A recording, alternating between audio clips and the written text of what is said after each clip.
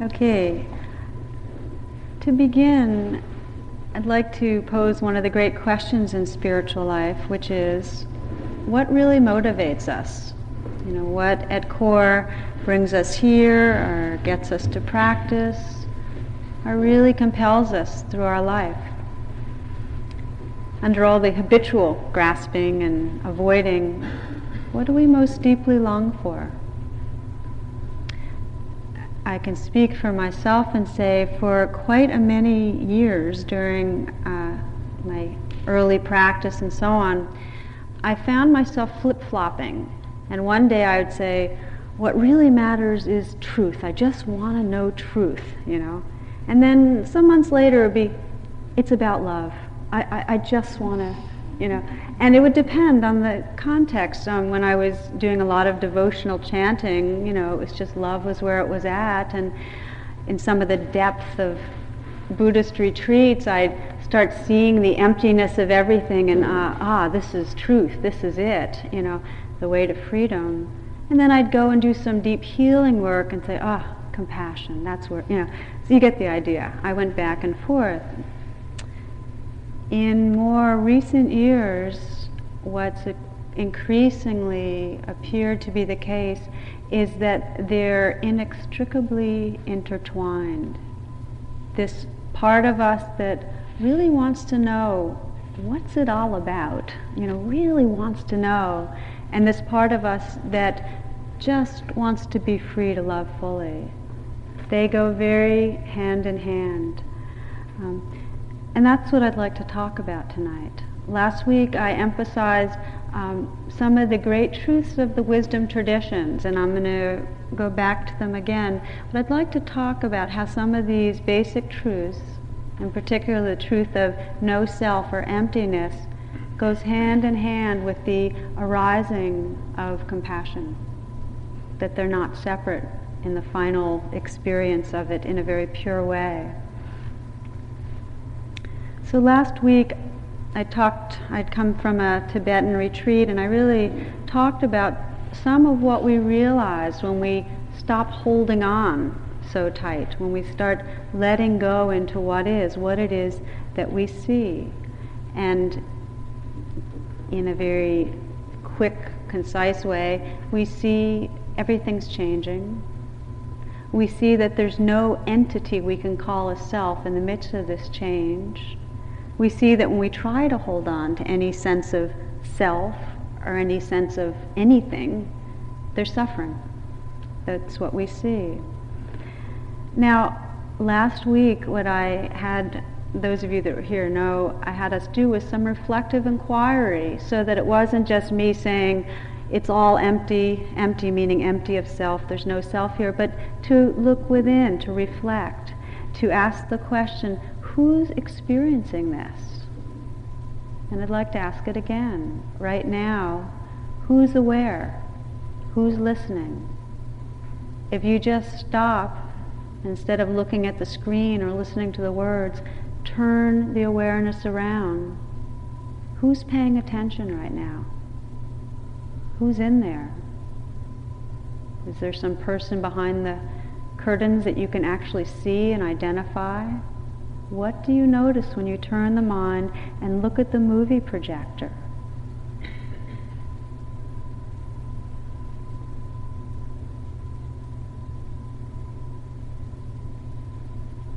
I'd like to invite you to do that again and again through your lives. Last week when we did it and people shared a bit, what became clear was that when we turn and really look, there is no solid entity that we can find. Rather, there's this changing flow of experience. There's more sounds and more sensations and light and energy, but nothing solid, nothing enduring. It's said that we get mesmerized by the contents on the movie screen. We live our life kind of looking outward and believing in the contents of the screen, and it's really a deep and revealing practice to turn the awareness around and look at the projector. Look at who's looking. So in the wisdom traditions, this practice of paying attention in a deep way, mindfulness of awareness itself, becomes quite revealing. What's found again is this sense that there is no self, but rather there's this changing flow which really is dynamic and creative, and there's a sense of the divine, that it's everything, that all that we experience is part of mind, a divine expression of basic cosmic creativity.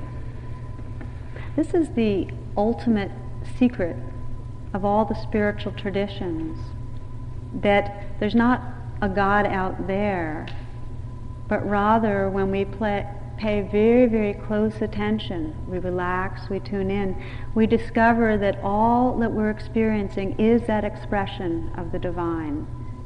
That's who we are. The Hindus use a mantra, Tat Tvam Asi. Thou art that. Thou art that. The Christians, the Father, you, and I are one. That's Jesus. The Buddhas, look within. Just look within. You are the Buddha. So this is the great secret of the wisdom traditions, that when we really pay attention, we discover that who we are is not a separate self with a narrow definition of good qualities and bad qualities and this potential and not that limitation, but rather we are the ocean. We are the divine principle. That's us. So this is the realization that we awaken to. The embodiment of this realization, its expression, its manifestation, is love. So what the mind sees as no self, as impermanent, the heart experiences as love, as compassion. Now, last week, after we did the exercise of turning the mind and reflecting who's in there, one person said, I see that it's empty of self, I see that it's all changing and that there's no self there, but where's the sense of meaning then? Where's their meaning? If all this universe is this kind of changing display, what motivates us then? Where's the meaning? And I think it's a wonderful question, because to just look and just see what we call emptiness without its embodiment, feeling the heart, is dry. There is not a sense of meaning. In fact, we see that we really cherish this separate self-identity. We really hold to it, and when we start letting go and seeing there is no self there, there's a real sense of loss. One very wonderful teacher from Boston described it that all of the spiritual path includes grieving, because we keep having to let go of everything we're holding on to. Do you understand? Grieving over and over. And it's really in that grieving, in that sense of loss, that we discover the compassion, or the heart, that really is the juiciness of the path. A Tibetan teacher that I study with describes it this way, that what we discover is emptiness suffused with compassion. I think that's so beautiful, that there really is no self, but the full experience of that is just filled with the feeling and flavor is love, is compassion.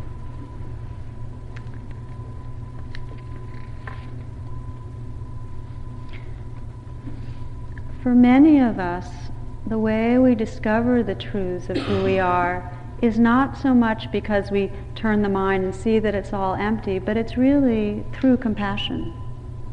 In fact, it's been described that this cosmic game of coming into manifestation, taking form, and so on, really requires that we open our heart to really see the truth. You might think of it this way, that out of the great nothingness, form takes shape, and that it's not a mistake that we get identified with form, that we sense that our identity is the shape that we experience. It's not a mistake that we actually organize around this sense of separate self with fear and with wanting. And that's important, because basic to the Buddha's teachings are that our wanting creates suffering. And yet, we were designed to want, don't you think? I mean, it's part of our biology. So it's not a mistake. It's also part of our capacity that we wake up and start discovering a larger and more boundless sense of identity, that we release, are not so identified with the wanting and the fear. But there's a kind of a developmental unfolding. Now, for many of us, this becoming into form and developing a wise relationship with form is incomplete. Many of us have been traumatized, many of us have an unstable sense of self. So to jump into a sense of emptiness before we've stabilized out and found a sense of care and appreciation within that self sense really doesn't work so well. Some people might have noticed last week that in exploring the nature of no self, that it was disturbing, that it felt not right for right now. And that can be true. And I want to put that out there because there's many ways to waking up. Jack Engler, who's the teacher from Boston I mentioned earlier, says that you have to have a self before you can discover no self. And I think that's perfect. That if we don't have a well-integrated sense of ourself, if we don't have a sense of care towards self, to try to leap into saying, oh, no self's here, it's all empty, is not really going to work for us. And I'll give you an example. Let's say great waves of anger or rage arise in a close relationship. And here we are, we've been introduced to the teachings of no self, so there's no one home having this anger, and there's no one to be angry at, right? Isn't that kind of what we're talking about? Okay.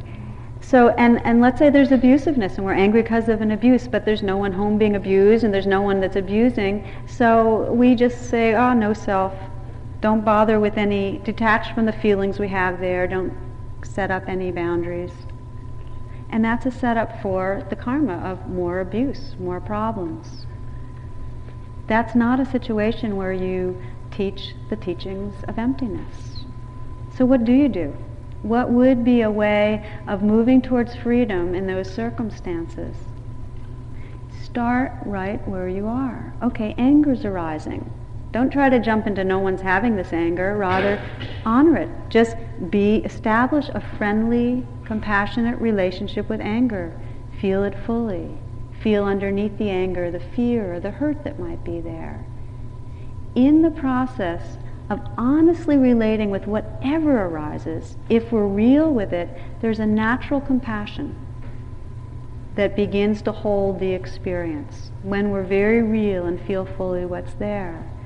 It's like having a boat that's very unstable, and when we're not able to be with ourselves, it can collapse easily. But the more we can be with our being, the more compassion, the more space there is for our feelings, the boat becomes like one of those really wide, like sea kayaks. It's much more sturdy.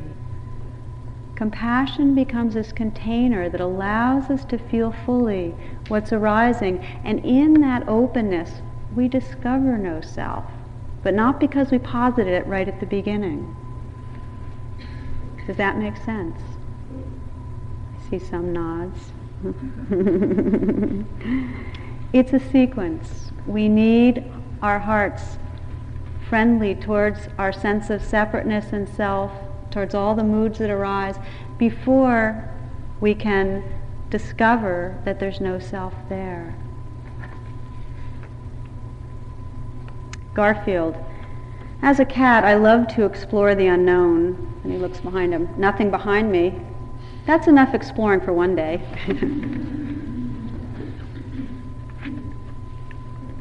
We open to what we can, and ultimately what we discover, and this is our capacity, is that we are the ocean, that these waves of anger are not who we are. They're part of, but not a defining kind of illustration of who we are. Part of our being, but not the whole. So gradually our identity shifts from thinking we're these waves of anger or these waves of limited selfhood to being this ocean of being that includes it. But in the meanwhile, it can appear that we're the waves. I mean, waves look like they're separate. One's really tall and green and frothy, and the other's fast moving and rolling quickly. Some are choppy. They look like they're separate, and for moments they appear. But the truth of the nature of these waves is they're made of water. We're made of the essence of this universe. There's nothing other than that. Kalu Rinpoche probably says it as well as anywhere I've ever heard it. You live an illusion in the appearance of things. You think you're this wave or that wave or this thought. When you see it, you will discover you are nothing, and being nothing, you are everything. That is all.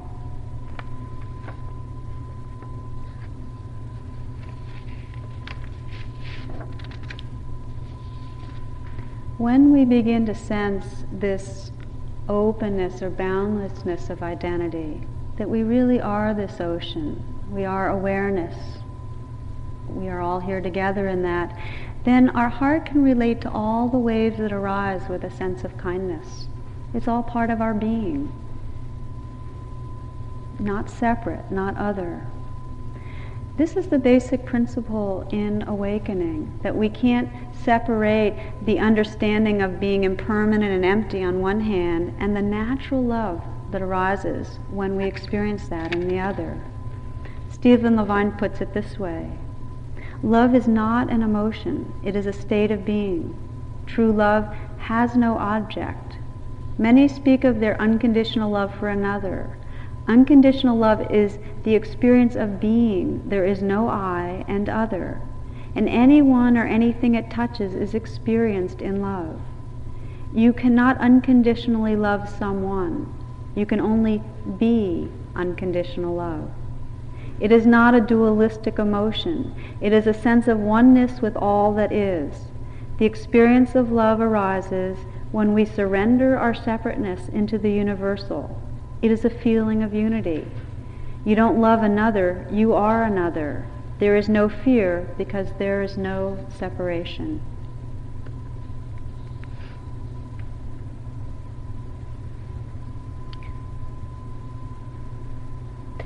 It can be interesting to reflect on the moments when we really did feel the freedom of loving in that unconditional way. And if we asked ourselves in those moments, who's here loving? What we'd find. For most, there would not be any solid sense or contracted or small sense of a self, just love happening. And we certainly know the opposite. It's said that the shadow of the separate self is fear, that when we're feeling very separate, there's a smallness that's scary, and it's very hard to feel intimacy in those moments. Now, the awakened heart has been described in many spiritual traditions in terms of devotion. And it's a wonderful word. What it means, devotion means to give up wholly, to let go into fully. It's the boundless quality of loving. It's that unconditional quality. Falling in love, in the best sense, means just not holding back, not holding on to that sense of separate self, just letting go into what is the real, true, and wonderful communion, which is our nature. Now what happens, and we know this, is that devotion can easily come into the service of some more small-minded kind of object. In other words, we can get devoted to the aggrandizement of self or to some narrow goal, get devoted to a group or a technique, and lose sight of what really our hearts are longing for. I know on my path I spent a number of years living in an ashram, and there were moments of very free sense of devotion where it was really devoted to living fully, to loving, to being awake. And there were other times that the devotion got riveted on the personality of the head teacher, certain scriptures, certain practices, certain beliefs of the group. It was smaller, it was tight, it lost its connection with the power of what it can be. So devotion on a mature path is really towards awakening, towards living fully, towards really having the freedom to love, which we all want to have.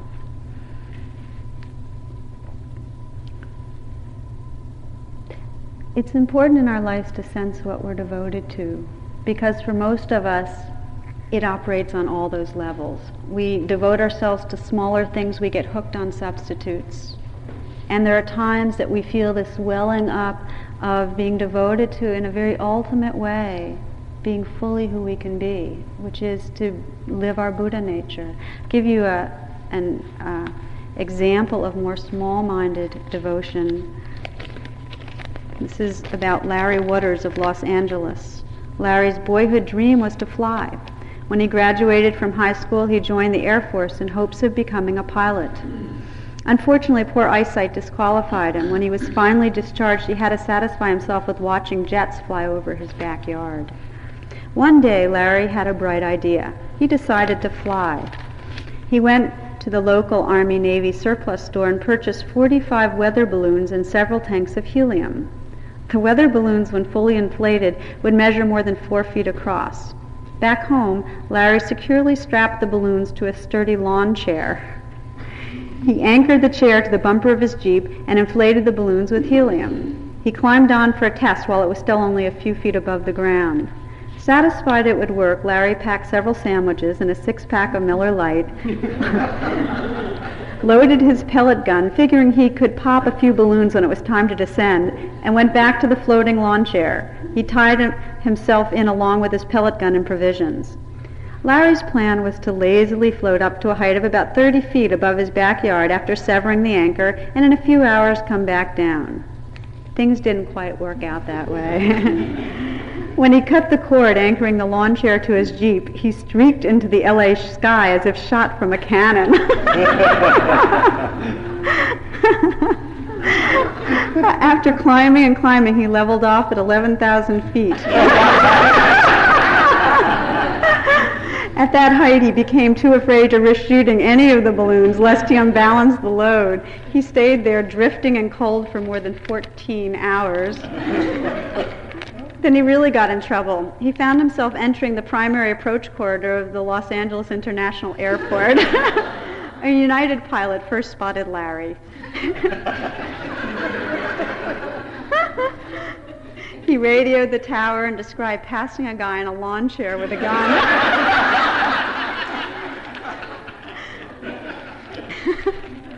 Radar confirmed the existence of an object floating 11,000 feet above the airport. LAX emergency procedures swung into full alert and a helicopter was dispatched to investigate. LAX is right on the ocean. Night was falling and the offshore breeze began to blow. It carried Larry out to sea with the helicopter in hot pursuit. Several miles out, the helicopter caught up with Larry. Once the crew determined that Larry was not dangerous, they attempted to close in for a rescue, but the draft from the blades would push Larry away whenever they neared. Finally, the helicopter ascended to a position several hundred feet above Larry and lowered a rescue line. Larry snagged the line and was hauled back to shore. The difficult maneuver was flawlessly executed by the helicopter crew. As soon as Larry was hauled to earth, he was arrested by waiting members of the LAPD for violating LAX airspace. As he was led away in handcuffs, a reporter dispatched to cover the daring rescue asked why he had done it. Larry stopped, turned, and replied nonchalantly, "A man can't just sit around."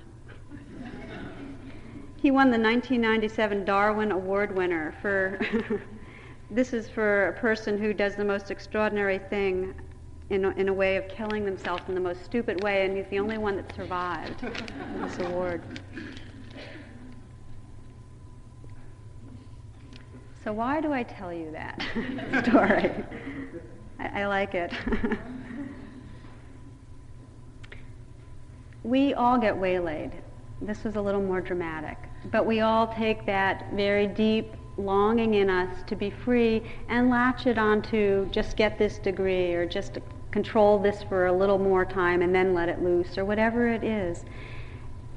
And yet in the most ancient languages, and in every one of them, the word for home is God or goddess or divine, and our deepest longing is to come home, is to touch that place of freedom, of openness. We cultivate the qualities of an open heart because it allows us to be fully who we are, to be free. Carl Jung said, "Nothing is possible without love. For love puts one in the mood to risk everything, not to withhold the important elements. It allows us to become whole, to come home." So what cultivates? What encourages? What allows us to develop this kind of wholeheartedness? It's our nature, and yet on every spiritual path, there are ways we can intentionally open these hearts. The first way I'd like to mention is really by opening to longing. We have a lot of ways of not letting ourselves feel what we really long for.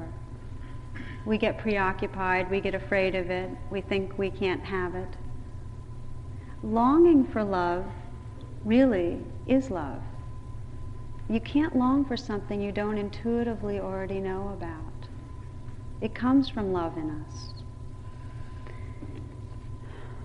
Longing is the energy that brings us here. It's the energy that allows us to have the courage to reach out of our habitual way and touch another person and let ourselves be touched. So healthy longing is this urge to become more fully who we are. And as John O'Donohue put it, and this is a Celtic poet and philosopher, if you succeed in awakening this longing and inhabiting it, then you come fully into divine presence. If you succeed in awakening this longing and inhabiting it. So the question that I'd like to bring up then is, how do we open to this longing in us, but not get snagged by all the attachments, not get caught floating in lounge chairs or worshiping false gods or whatever it is we attach things to? How do we feel this love of spirit but not get attached to spirits, the different ways that we think will bring us there? Because the truth is we all do repeatedly get snagged. And it seems like a most basic part of the path that our intention is to open to this longing and that we keep mindful of where the glue is, where we get snagged, but not mindful in a way that's so afraid that we push away our longing. The best example I can give you of what I'm talking about was, for me, probably one of the great learning experiences of my life. It happened about 8 or 9 years ago, that I developed this very close, intimate, loving relationship with a married man, and never acted out in a sexual way, but it was on one of those real, risky kind of territories. And so all this longing for intimacy and communion and love came up in me, and all the shame that covered it up, which is the first thing that happens. When we really start feeling longing, we very quickly can feel shame. So at first I did a lot to meditate it away, concentrate on the breath and sit up very straight and listen to sounds, and of course it didn't work at all. I kept getting barraged by all these waves of passion and wanting and so on, and shame. So it became my practice, and this, for several retreats and the time in between, it really became the path for me on how to open and honor strong waves of longing without feeling lost in them, without acting out on them. It really became the path. And what I found worked was to notice the story as much as possible, because there's always these stories, but to keep on dropping into where the longing lived in a very embodied way. To keep opening, and to keep opening to that energy meant opening to the fear around it, the shame, the lust, the love, the hope, just to keep opening to the waves of experience. What I discovered was, somewhere along the line, my sense of who I was shifted from small self yearning for something that's outside or needing something out there to this openness of heart that had room for all these different waves of what's really quite a universal and powerful energy. In other words, I kind of opened to become the openness, the compassion, and didn't feel so victimized by the waves. This is the identity shift that the Buddha describes again and again as possible when we don't back off from what we're experiencing and we don't get lost in what we're experiencing. Rather, there's care and there's presence. We just open to the feelings that are there. In this case, what I discovered was that what I was seeking was this boundless, loving experience that was within. It wasn't something out there, which is something so many of us keep rediscovering. We're not in love with another being. We are absolutely in love with that state of in-loveness. Rumi puts it better. The minute I heard my first love story, I started looking for you, not knowing how blind that was. Lovers don't finally meet somewhere. They are in each other all along. So Rumi, this mystic and this poet, is one of the greatest beings in terms of expressing the manifestation of love and compassion with wisdom. You'll hear from him again tonight. So we don't fall in love with another. We just access this unconditional love that's our nature. That in us which is longing for love is love. I've run into so many others that have hit the same snag, clients and students and friends that have felt longing for something and then slapped it down because of shame or fear rather than opening to the power of it and losing in that the opportunity to really discover its source, which is within each of us. Now, the natural expression of longing is prayer. Prayer doesn't mean to a deity sitting up on a certain specific cloud, but just that expression of what we long for. For me, when I first got involved in Buddhism, I considered prayer to be dualistic, that if I was praying to some other being, and therefore I was reinforcing a sense of separate and lesser self. And so for quite a long time, even though I'd have these urges, I would just say, oh, that's just kind of an immature, whatever. I just kind of put it down. But I dropped that. And what I discovered, and what so many discover, is that when our prayer, our longing is from a very deep and sincere and alive place, what it does is it connects us more fully with that place that it comes from. Some of you might know this Rumi. In times of sudden danger, most people call out, "Oh my God." Why would they keep doing this if it didn't help? Only a fool keeps going back where nothing happens. The whole world lives within a safeguarding. Fish inside waves, birds held in the sky, the elephant, the wolf, the lion as he hunts, the dragon, the ant, the wading snake, even the ground, the air, the water, every spark floating up from the fire, all subsist, exist, are held in the divine. Nothing is ever alone for a single moment. All giving comes from there. No matter who you think you put your open hand out toward, it's that which gives.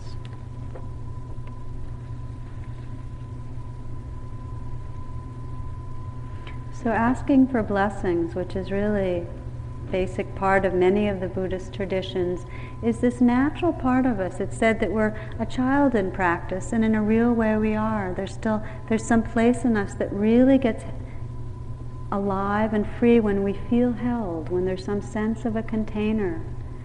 And that asking for blessings actually gives us a sense of the boundless heart that is really within each of us. So just as a brief exercise, if you will, to sit up and take a few moments to close your eyes and feel your breath.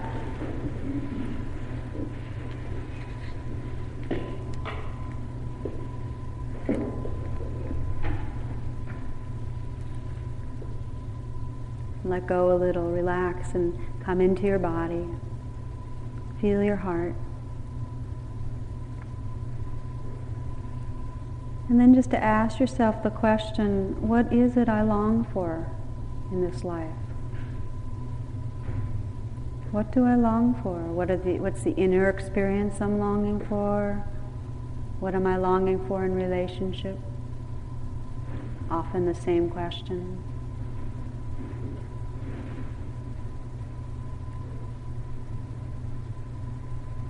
What really matters? What's the deepest aspiration? And then sense how you can relate to this longing. Can you honor it? Feel it fully.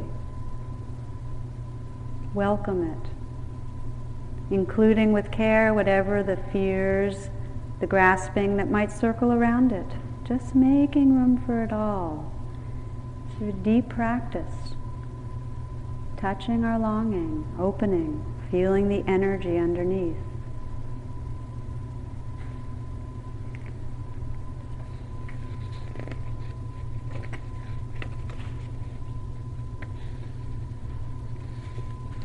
If you succeed in awakening this longing and inhabiting it, then you come fully into divine presence.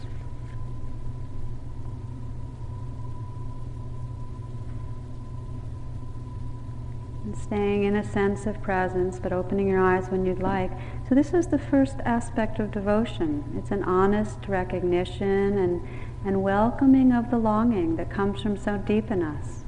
And then with mindfulness, sensing when it's grasping, opening to the energy that's underneath. Now a second aspect of devotion that I'd like to talk about tonight, of cultivating the heart, has to do with embracing what is in another way. First, what happens when pain arises? How do we embrace that? It's said that in the moment that we embrace pain, compassion naturally arises. It's been described as the quivering of the heart in the face of suffering. So a whole deep and beautiful part of this practice is this learning to be with what's difficult. Discovering that pain's impersonal, that when we feel pain, physical pain, emotional pain, it's not my pain. It's just the pain. That we all share a measure of this cosmic pain as the Sufis describe it. And we know that when we're together, and this is one of the beauties of friendship, when we can let each other know about our vulnerability, it actually wakes us up to the fact that it's not mine or yours. It's just the vulnerability, the pain, the grief that's universal. And there's freedom in knowing that, because it's only when we own it and make it ours that the shame and the fear and everything else wraps around it, so that there's no freedom. We discover we're in it together when we don't reject it. These are universal waves that arise that when they're felt and not resisted, open us to interconnection. We cannot feel our connection with each other if we're busy fighting off pain. Tsoknyi Rinpoche, the Tibetan teacher I just studied with, says this. He says, 100 emotions, 100 instances of wakefulness. 1,000 emotions, 1,000 instances of wakefulness. It's the juiciness of the practice. That if it's just all emptiness and there's no sense of the tugs and the squeezes and the heart being sore and the wanting and the fearing, we don't discover in this huge play of conditioning our relationship with each other and that universal compassion that can hold it. Rumi describes night travelers who search the darkness instead of running from it. It said that in the tenderness of the pain itself, these night travelers discover the light of the awakening heart. Isn't that beautiful? In the tenderness of the pain itself, when we really have the courage to open, we discover what's called bodhicitta, the awakened heart. Now, like all expressions of the heart, compassion can be veiled with grasping and aversion. It can sometimes take the shape of pity. You know, we think we're being compassionate, but really it's, oh, you poor thing over there who's so far from me and different from me. So there's pity. Or sometimes it's attachment. We think it's compassion, but we're really wanting to fix or control or change someone's experience. And most of us know that one. Or sometimes we just dissociate. We just create a distance and numb from it because we're afraid of the ocean of tears. We're just afraid we can't handle how much it is.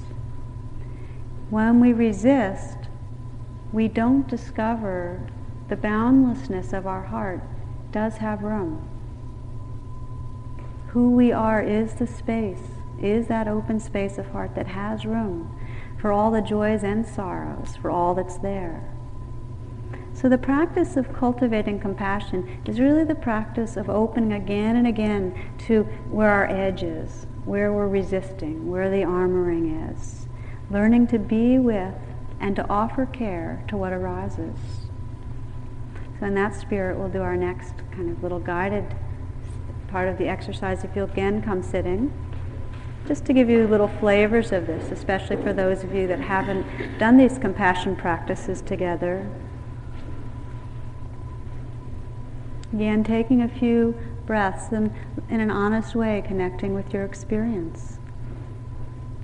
Seeing what's true. You might be restless, achy, involved, dissociated, numb, whatever it is, and let there first be a tenderness towards that.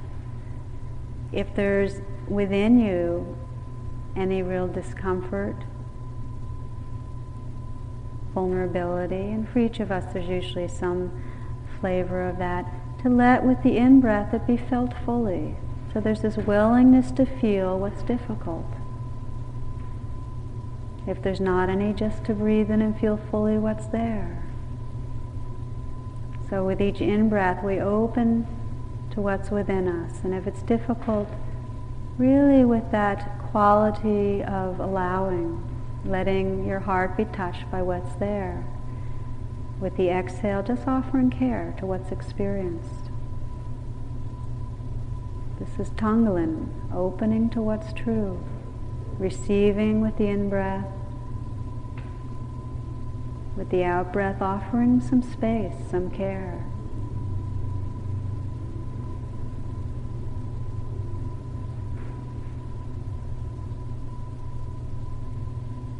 Taking some moments to bring to mind someone who's dear to you and who is struggling with something, who's having a hard time.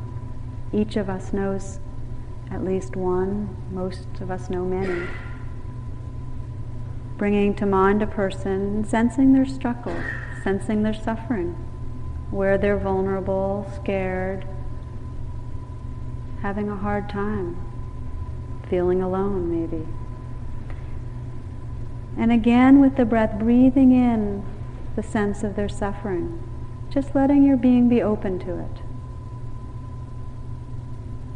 Letting it touch your heart with the in-breath. Willing to open and be with what's there. With the out-breath, offering your care.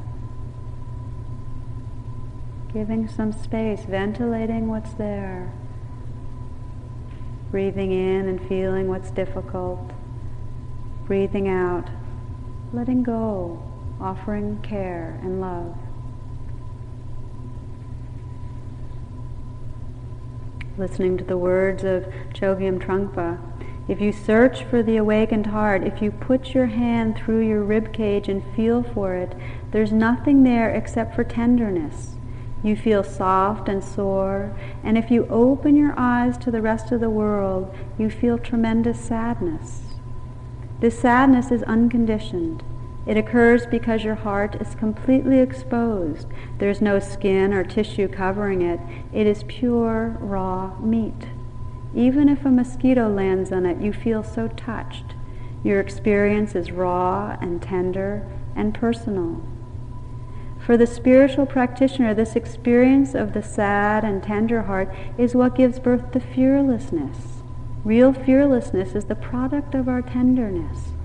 It comes from letting the whole world tickle your heart, your raw and beautiful heart. You're willing to open up without resistance or shyness and face the world. You're willing to sit here and share your heart with the whole of life. Opening your eyes when you wish. So one flavor of devotion is what happens when we open to what's difficult, the compassion that arises.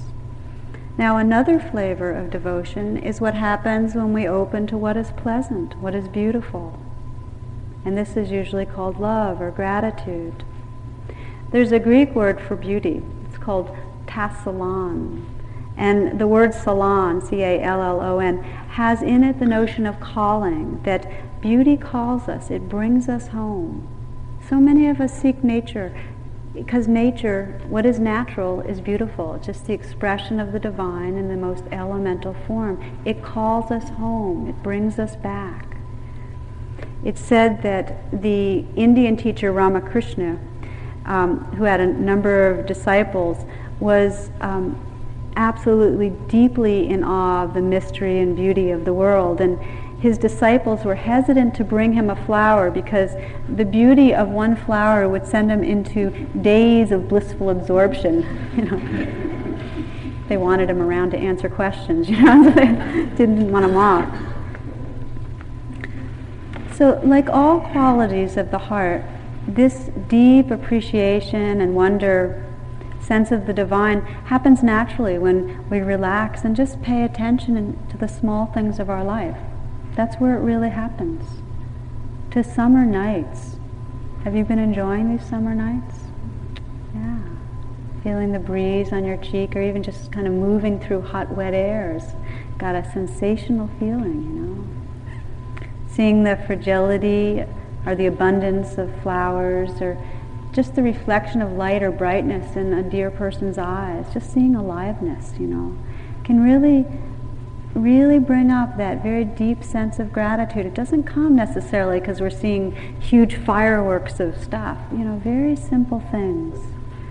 It's really one of the most delicious feelings, gratitude. There's a story some of you know that I'll share with you because it's so much fun. Maurice Sendak was asked to share comments from readers he's received, and he said, there's so many. Who Maurice Sendak is, the author and illustrator of children's books. Well, can I give you just one that I really like? It was from a little boy. He sent me a charming card with a little drawing. I loved it. I answer all my children's letters, sometimes very hastily, but this one I lingered over. I sent him a postcard and I drew a picture of a wild thing on it. I wrote, "Dear Jim, I loved your card." Then I got a letter back from his mother and she said, "Jim loved your card so much he ate it."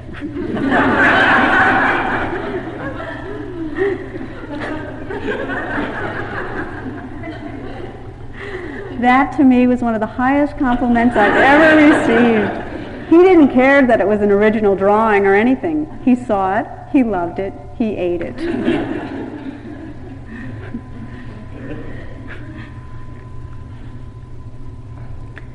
So there's this natural response we have to beauty and to nature, and then there's also, as with anything, we can cultivate gratitude. We can be intentional about it. Learning to see our conditioning to judge and create distances, and then to see through that and really see the person that's sitting near us, or that we're listening to, or the flower that we're looking at. So many of us find that at odd moments when our children are sleeping or very happy, we see the spirit in them, or when somebody else that we know has been deeply moved and they're in a very sincere or vulnerable place, all of a sudden we see it. This is a real beautiful description by Thomas Merton of what happens when we really look. He writes, "It was as if I suddenly saw the secret beauty of their hearts, the depth of their hearts where neither sin or knowledge could reach, the core of reality, the person that each one is in the eyes of the divine. If only they could see themselves as they really are. If only we could see each other that way all the time, there would be no more need for war, for hatred, for greed, for cruelty. I suppose the big problem would be that we would fall down and worship each other."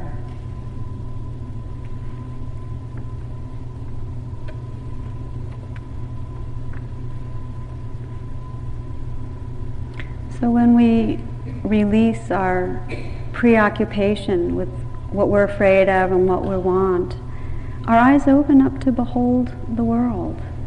It's a sense, it's been described as we die to ourself and we open to it all. We open to all aspects of being alive. Rumi writes, "The price of kissing is your life. Now my loving is running toward my life shouting, 'What a bargain! Let's buy it.'" You know? Do you understand? This willingness to give up everything and in return become everything. We get deeply called. There's a story, I think it was yesterday's post, some of you might have seen, a 79-year-old man who was the first one to walk the Appalachian Trail. Did you read that? It's 2,160 miles, and he was the first to do it, and he inspired conservationists to mark the trail and so on. And then he did it again later in his life, and now he's doing it for the third and probably last time. He's 79, it's a long way. He was asked, "What makes you go off like this, to do something like that?" And he paused and he said, "It's the beauty, you know. For beauty, for love, for truth, we can give our lives and open up to being fully alive." One teacher described it that when we're lost in preoccupation with ourself, when all our thoughts are rotating around what can go wrong or right, it's like being a wildflower in this field of wildflowers with blinders on. I thought that was really good. We just miss out on so much. So it's a practice, this practice of noticing, of seeing, of being grateful, and this will be our next little exercise, if you will, again to come sitting.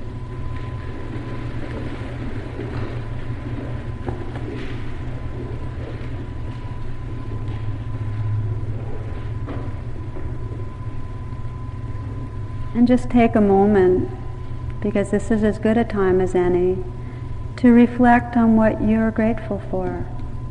What are the gifts? What's the grace in your life? Where is there beauty? Where is there love? Where do you sense the mystery?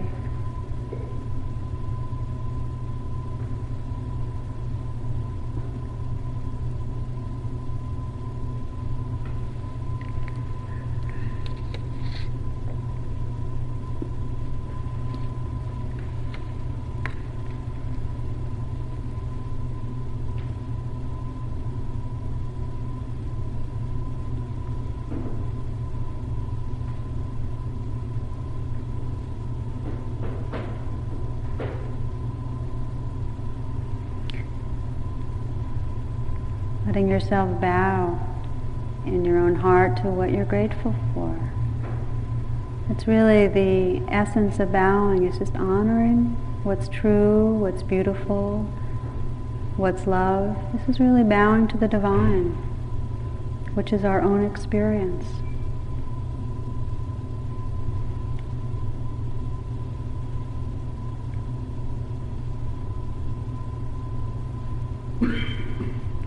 It can be a way of moving through life, bowing more and more to these moments that just present themselves. Rumi again, "I am water. I am the thorn that catches someone's clothing. There's nothing to believe. Only when I quit believing in myself did I come into this beauty. Day and night I guarded the pearl of my soul. Now, in this ocean of purling currents, I've lost track of which was mine." Letting go into the moments and bowing to what is, to what arises. We'll continue this final meditation with some of the different pieces that we've described tonight, beginning by just simply softening in the body again, trusting this moment and letting go into the body, feeling a sense of presence, following the breath out as you breathe out and sensing space and sound.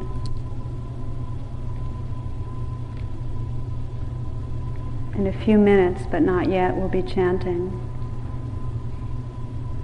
With each out-breath, just imagine that you could follow the breath out and sense all the space around you, letting the awareness occupy that space.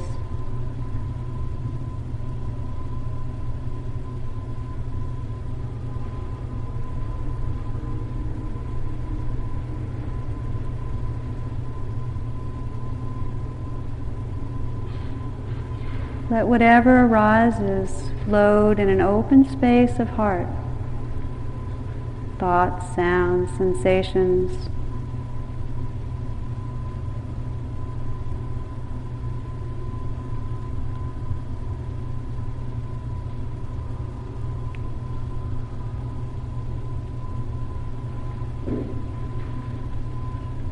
Bowing to or honoring what arises. All is part of the display of the divine. All of life has an echo in the heart of the divine. The mantra Om Namah Shivaya. Om Namah Shivaya. Nama, Namo means I bow. Om is the infinite, it's all that arises. Shivaya, creation, destruction, all of life and death. Develop this heart as wide as the world, this great boundless heart of compassion when we bow to whatever arises. We'll be ending tonight chanting Om Namah Shivaya. It's this chant to allow us to open our hearts to all of life. So listen for a few moments, if you will, and then please join in chanting from the heart.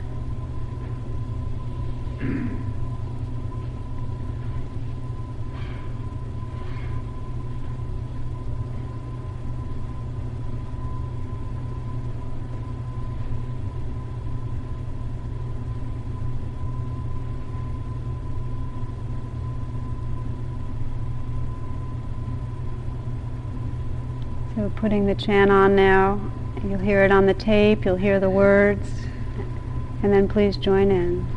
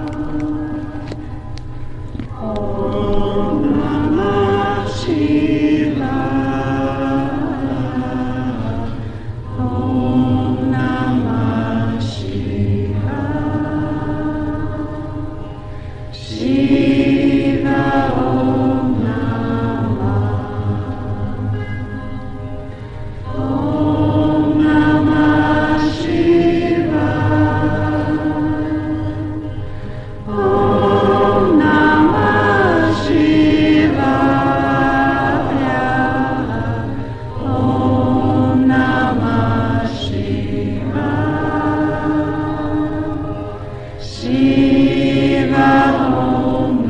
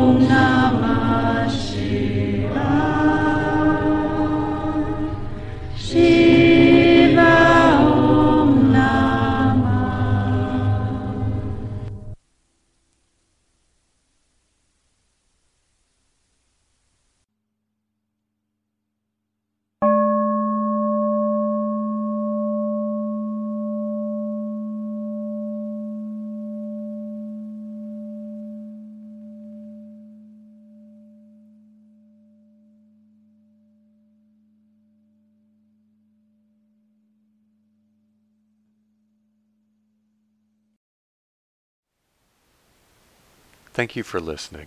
To learn how you can support the teachers and Dharma Seed, please visit dharmaseed.org/donate.